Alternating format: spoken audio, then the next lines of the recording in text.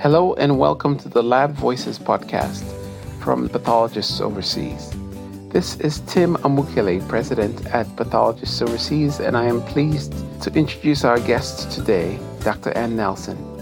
Dr. Nelson is a pathologist who is a member of the working group here at Pathologists Overseas and has had a long career in international work that started right in the beginning. She grew up in Southern California, completed medical school in Mexico, and served as the chief of the pathology laboratory for the International AIDS Project in Kinshasa, Zaire. She will share this and much more in today's podcast. Hi, Ann. Hi, Tim. How are you today? Hey, I'm good. All right. So, Ann, welcome to the second hour of your interview with Pathologists Overseas. We are excited to have you here again. Thank you. Last time we talked about your experience from growing up until you went to work at AFIP and you were in Kinshasa for a number of years. And we left right when you and your son were essentially airlifted out of Kinshasa. Correct. Things were falling apart there. So let's go from there. How did things proceed? When did you arrive in the U.S. and how So did I you go got from back there? end of September, October of 1991. Mm-hmm.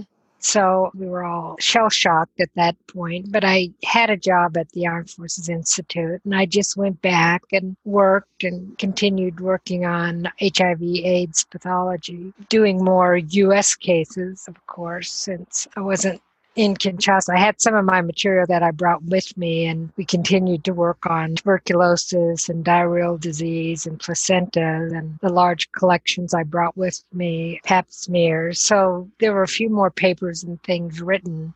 Then I started doing a lot more with U.S. cases and creating teaching sets with the material that was at the AFIP, both from Africa and from the military hospitals and VAs that were seeing a lot of HIV. So that was in the early 90s. Yeah. And how old was your son when you got back? 2.5. Oh, wow. And how did he acclimate back to life in the U.S.? I guess he hadn't really started maybe he had just started talking, but it must have been in French. He was speaking mostly French, but by the time he was 18 months, he knew 100 words or something. Because he knew French and Lingala, and he talked all the time. Now he doesn't talk very much.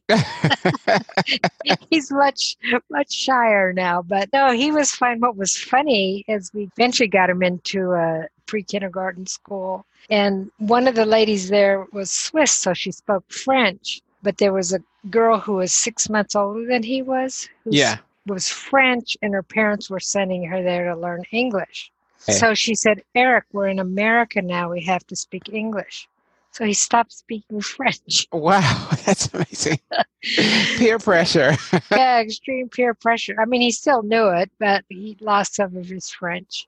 Okay. I kind of want to get a sense of how you stayed involved in global health and the bridge between, having a young child and kind of getting set up again in the U.S. Between that and the Fulbright, how did you stay involved? So all the Projet SIDA people, we were still writing some papers. I did some chapters on tuberculosis. So I kept the contacts that I'd had around HIV stuff. And then global pathology, I did mostly through different IEP meetings, which are every other year. International Academy of Pathology was founded in 1907, and they would rotate around. So that was how I kept doing global health stuff. Okay. In 2004, I was asked to organize a course on global pathology in Brisbane, Australia. So when I organize those kinds of sessions, I try to pick somebody from each continent to come and talk. I think you can't just have all the same Americans and Europeans. You need to hear from local people talking about what they knew. Yeah. So I stayed active academically through meetings and doing some travel. Mm-hmm. Yeah. I was reading somewhere that you've presented or taught in every continent except Antarctica. Yes. Yeah. Yeah, I think I'm up to about 24, 25 countries. That's awesome. And it's fun because you go and you're part of the local people. And some places I've been to several times, Bolivia, I've been back to 3 times because I can lecture in Spanish.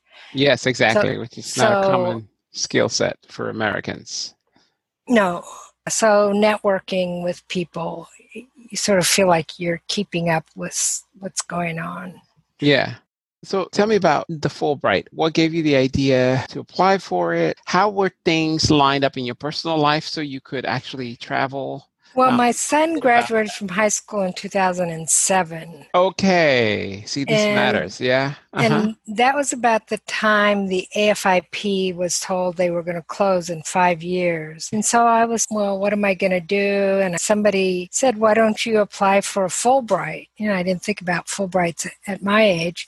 I started thinking about it and went online and looked at what was available. And there was a research Fulbright for HIV/AIDS in Africa. Tell us about the Fulbrights. How do those work?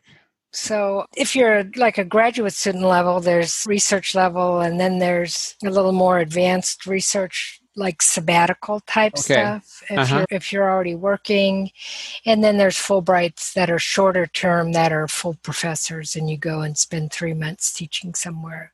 I just looked for the HIV/AIDS one.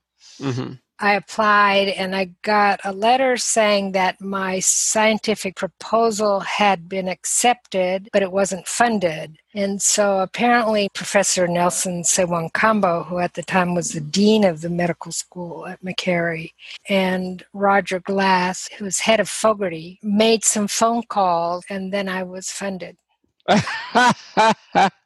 Because he said the people in the embassy didn't get what's a pathologist going to do, but they Okay. explained to them that it was really desperately needed. Yeah, absolutely. Why did the embassy have a role? Just explain how it Fulbright is works. linked with the Department of State. And so when Okay. you go over, you're under the auspices of the Secretary of State, and it's affiliated, and the embassy is responsible for me, and I have to abide by their rules and things. Right. So because I was a government employee, and at the time I was working for the Veterans Administration, I could take 6 months leave without pay, without losing any of my retirement or health benefits. Oh, I see. So your Fulbright ended up being 6 months? 6 months. Okay. So I first went out for 4 months to Uganda. So it was October into part of February. So I did the first half of my Fulbright, and then I came home. And how did it work in terms of your salary? I got a grant that basically paid my airfare and room and board, but I did not earn a salary. Okay. Okay. And so I came back and worked for a few months and earned some money, and then went back. Part of it had to do with weather and different things. So when I went back, I spent some time in Tanzania. And then Robert Lukande, along with Dr. Kolabunders from Antwerp Tropical Medicine, and Dr. Yuka Manabe, who was Hopkins, but she was at the time at Infectious Disease Institute. We developed some proposals to do autopsies. What were people with HIV dying of? So we got some funding to do that. When I was going to Uganda, Robert Lukande and I wrote a grant to Novartis, and they had small grants. And so I think we got like $80,000 Oh, that's exciting. that I could use to create teaching material on HIV. But it was helping to set up the laboratory. We actually used some of the money to paint the lab and clean up the cutting rooms and buy cameras and computers and a microscope. So we were able to buy a lot of useful things to use in the Fulbright. Yeah, that's great. That's great. So tell me, you've been involved with different organizations. You've mentioned IAP. I want you to talk about what your involvement with the local organizations has been and how important that is. I think that one of the first international pathology groups was the Southern African Division of the International Academy of Pathology. Okay. And then there was a West African Francophone division that came out of the French division. So in the early 90s, the pathologists in East Central, like a lot of the old British Commonwealth countries, wanted to organize regional regional conferences.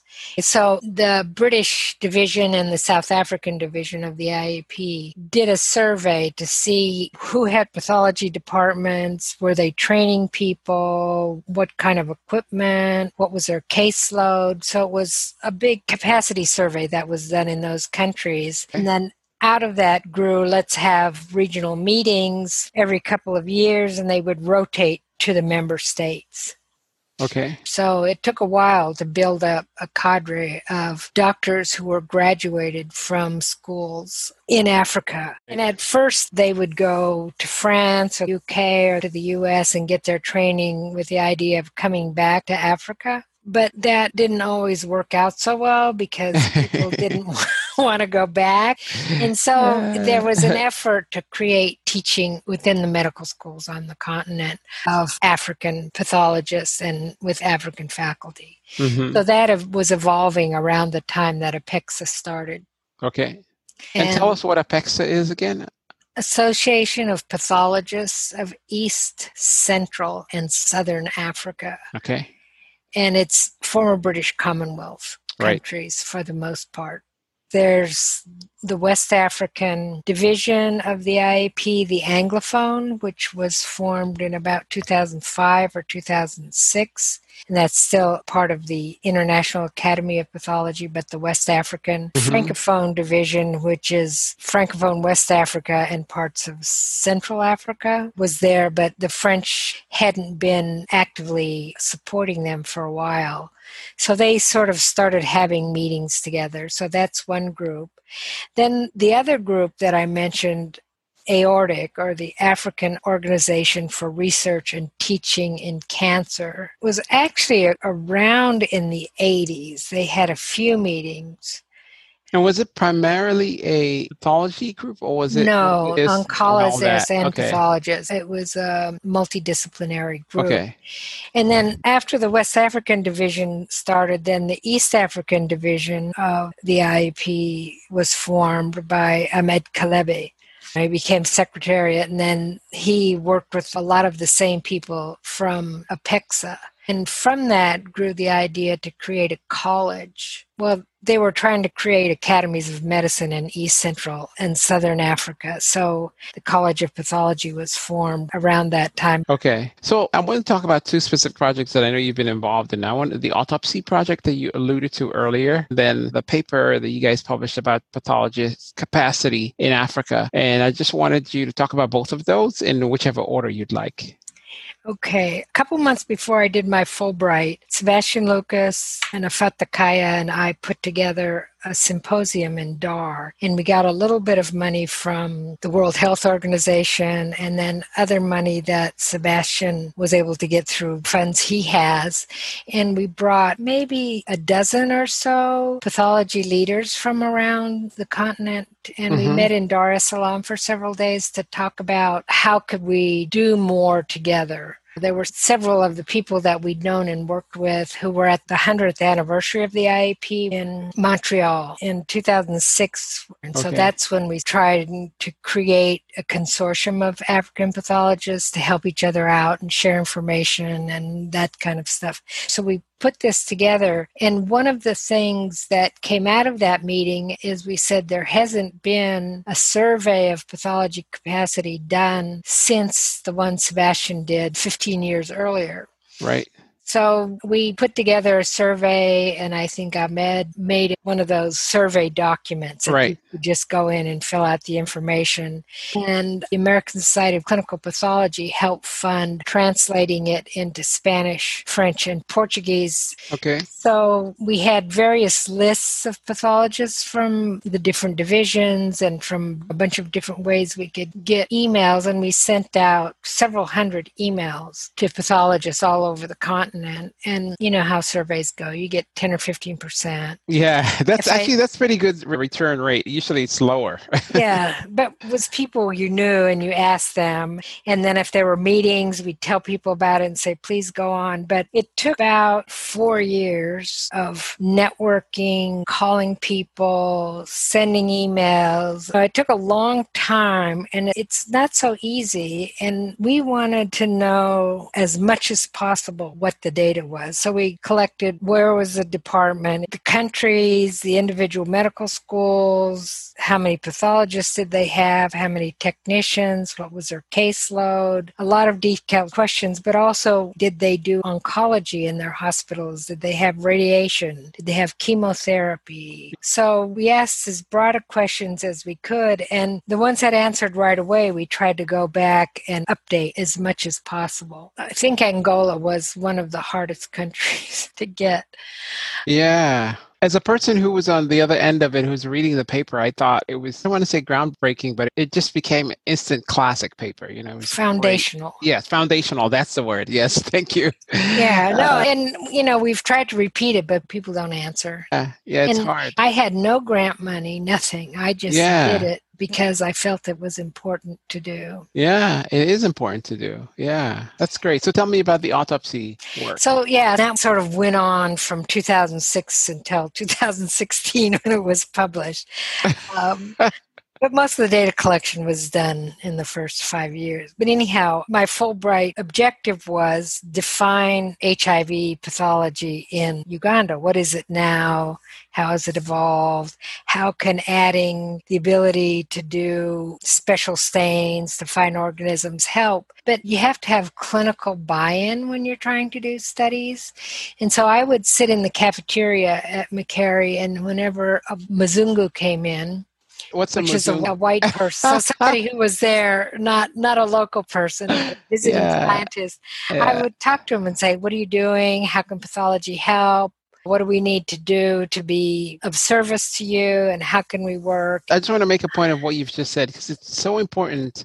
A lot of times people don't rely on pathologists the way they would in the US or in the UK or somewhere in the West, because they're used to not having them. So they're used to doing without. So I think making people aware that the service is available is a great thing. Well, and then making the service functional. It has to be rapid and reliable. Exactly. Yeah. So the idea started when I was doing my Fulbright, but we got grant money and continued it. I think there's been 4 or 5 papers written out of that. An original survey of autopsies in Africa, and then our descriptive autopsies. And then what they did later in the study was do minimally invasive tissue sampling, so using large bore needles, but they do ultrasound, and the clinician would collect the specimens, and then somebody in the path department would go and do a standard autopsy, and then comparing the results to see how well it did. How well did it do? Because it seems like it's the kind of thing that would be really practical. If you get an answer, it's likely to be correct, but you miss a lot of things by not doing a full autopsy. Okay. It's a lot better than just a verbal autopsy, but you're still missing a lot of things by not doing. And you may get TB, but you don't know, is it disseminated TB? Is there other things going on? What's the insight to changes that are going on that you don't do? And because I'm always talking to people, one of the people I met when I was in Uganda was a lady named Leona Ayers, who was doing cancer-related projects in Africa. Lymphoma-related is what she got started with. And so she put me on a grant to help set up immunohistochemistry at the University of Nairobi and to do teaching. So after my Fulbright, maybe 2010, 11, and 12, I was going to Kenya to work on this immunohistochemistry and teaching HIV-related cancers at the medical school in Nairobi.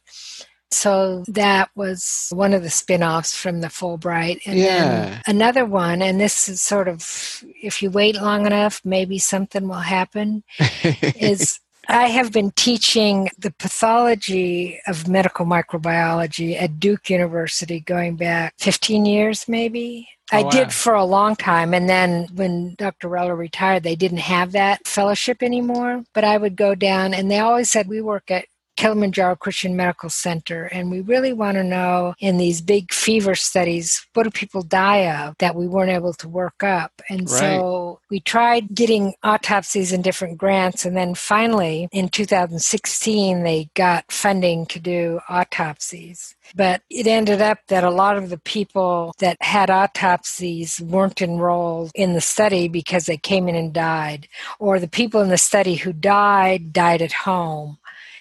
They did them with the minimally invasive techniques as well, but they weren't part of the fever study for the most part. Okay. So that's the most recent grant and project I've been involved with. But, over the years I've gone to meetings and I've done things, and I would say half of what I've done has been on my own dollar. Yeah, it's worth pointing out. Yeah.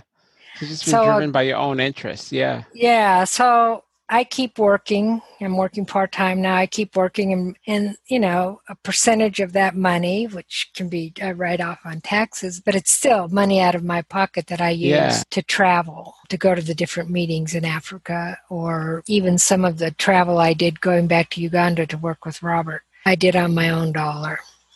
Okay, so I was going to ask you if you plan to remain in global health now that you're retired or semi-retired. Well, you're retired, but you're still working. Yeah, I'm working part-time as a consultant. I'm still on the calls with the project at KCMC, Kilimanjaro Christian Medical Center, Tanzania. Mm-hmm. The Impala, the international pathology group that became African Society for Advancing Pathology, ASAP, has a mentoring group, and I've remained as part of the mentoring group. Right, and you were one of the founders of that group, of course, of ASAP. Yeah, back in 2014. And it's different leaders from pathology around the country, and it's a group that has a board and they meet, but they really don't have a lot of funding or anything. Right.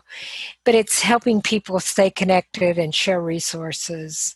And the mentoring group, we give people information about meetings that are coming up, bursaries, and that kind of thing. And then if they need help, they're writing about breast cancer, well, talk to Shaheen or talk to this person. So like that. Creating a database for them to use for mentors. That's very practical. It makes a lot of sense.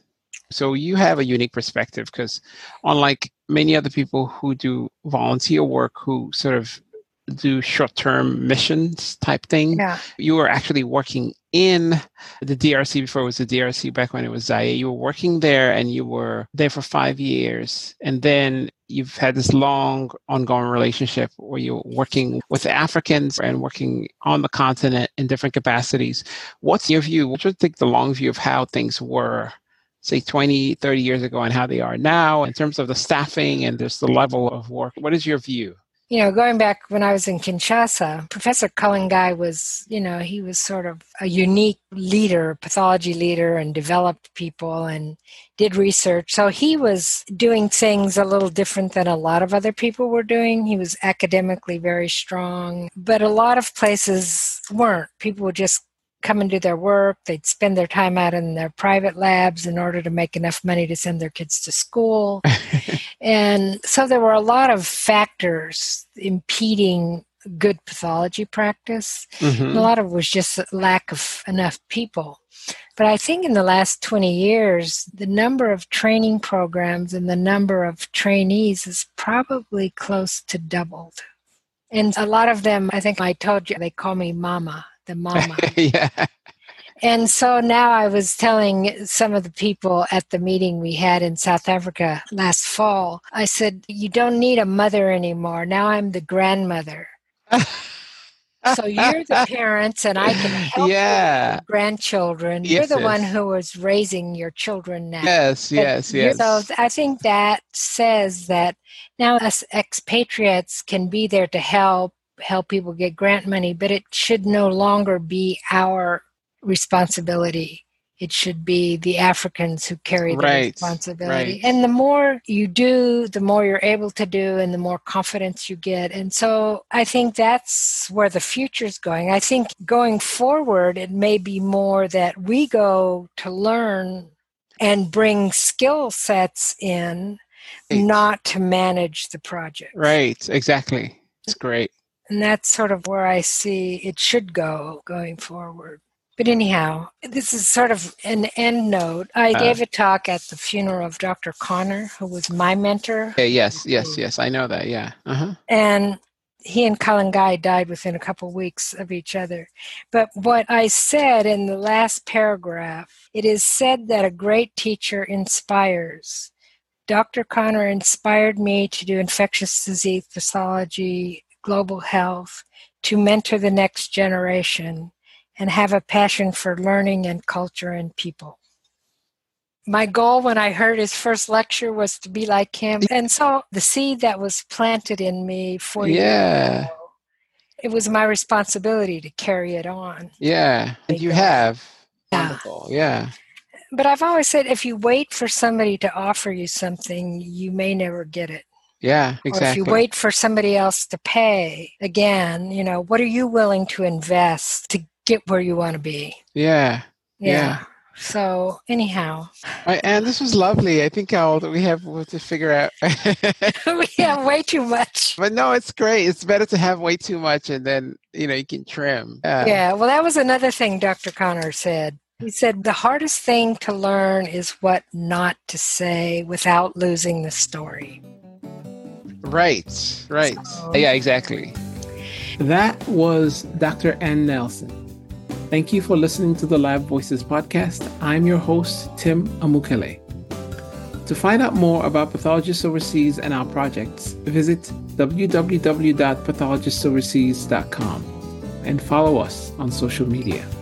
Podcast edited and produced by Taylor Harris. Theme music by Tim Amukele. Do you or someone you know have an interesting story to share that would be great for our podcast? Send us their name and email address at admin@pathologistoverseas.com. And you might hear it on the Lab Voices podcast.